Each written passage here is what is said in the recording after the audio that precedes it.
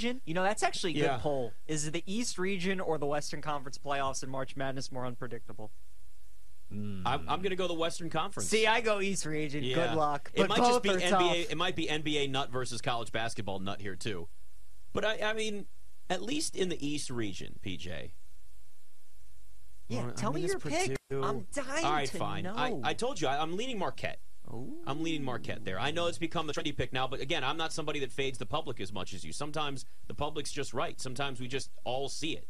Like, we know that that's a good team. So I'd probably lean Marquette. I mean, Michigan State is the Golden State Warriors, where it's Tom Izzo and you can just never count them out. Correct. It's the same thing with the Warriors in the West, where they're a lower seed right now, like Michigan State's a 7 seed, but it's Steve Kerr, it's the Warriors. They've been there before, and they can figure it out once. It is possible, but they're really bad on the road. Now, remember this, though. See, people never bring this up. The Warriors were just 5-5 on the road in the playoffs last year when they won the title. So they weren't a good road team in the playoffs last year, but they were at least 500. They're atrocious now. But if they get better defensively and actually stop just allowing teams to have easy shots. I mean, you watch if you look at the splits, the home and road splits for the Warriors defensively, it's insane how bad they are on the road defensively. They shore that up, which you can, and they're going to be a team that can easily make a run through a wide-open Western Conference. It's the same thing with Michigan State coming out of the East, where you go, you can sit here and justify anybody, but Purdue's the one that everybody wants to fade. But here's the thing, the public,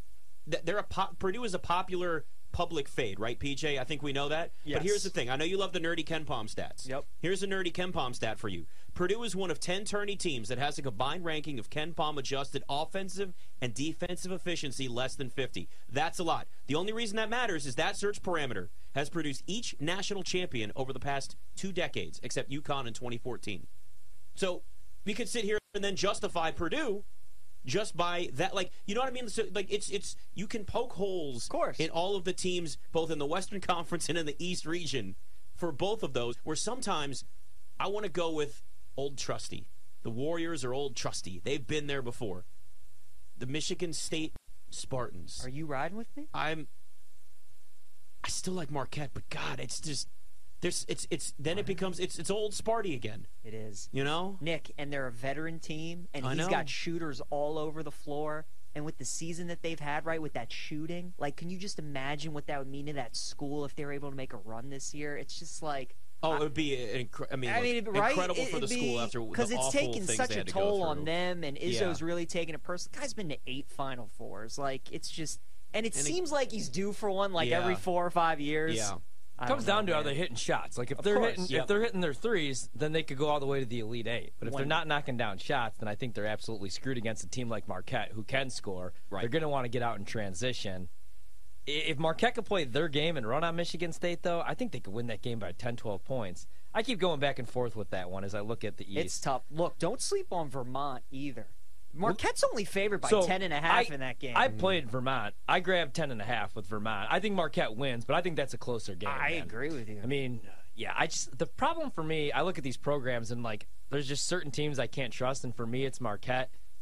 But I got to remember now Shaka, they went to the tournament last year, but this is Shaka. This isn't Steve Wojciechowski. But I just remember, like, those Marcus Howard teams getting absolutely destroyed by Murray State, by John Morant. I don't know. I have Purdue and Memphis. I really like FAU, man, but I got to go Memphis. I'm going to take Memphis to beat Purdue. I do have Duke over Oral Roberts, but I think that's going to be a close game. And I could see Duke, honestly, getting knocked out round 1. Yep. I'm going to go Tennessee. So for me, I got Duke over Memphis, and I'm going to go Marquette over Providence. I have Providence making a run to the Sweet 16. Me too. Come on, Ryan. I hate that, though. Like, they could easily lose to Kentucky. Dude, the Providence going to beat Kentucky. I really feel good about that game. That's a terrible matchup. Terrible. And Providence's best player is the Kentucky transfer, Bryce Hopkins. Kid sat on the bench. Cal told him he wasn't good enough to play. Now look at what he got. So revenge game. Oh, I want a big You love playing the narratives. You love playing the narratives. Big time. Bryce Hopkins dropping a 30-burger. I want to take Marquette over Duke so bad, and I can see it. I can't. Oh, I just did it. Go Golden Eagles. See, big year for Milwaukee. Yeah. Bucks win the finals. There you go. Marquette goes to the Final Four.